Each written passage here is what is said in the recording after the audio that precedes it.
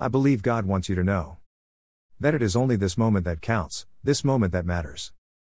Dwelling on anything else is pointless. Yesterday is gone, if not forgotten, and tomorrow is not yet here, so why waste precious time and mental energy focused on either? What is going on right now? That is the question. And what can you do right now to make now better? Make each now better and the future will take care of itself, while the past will not matter.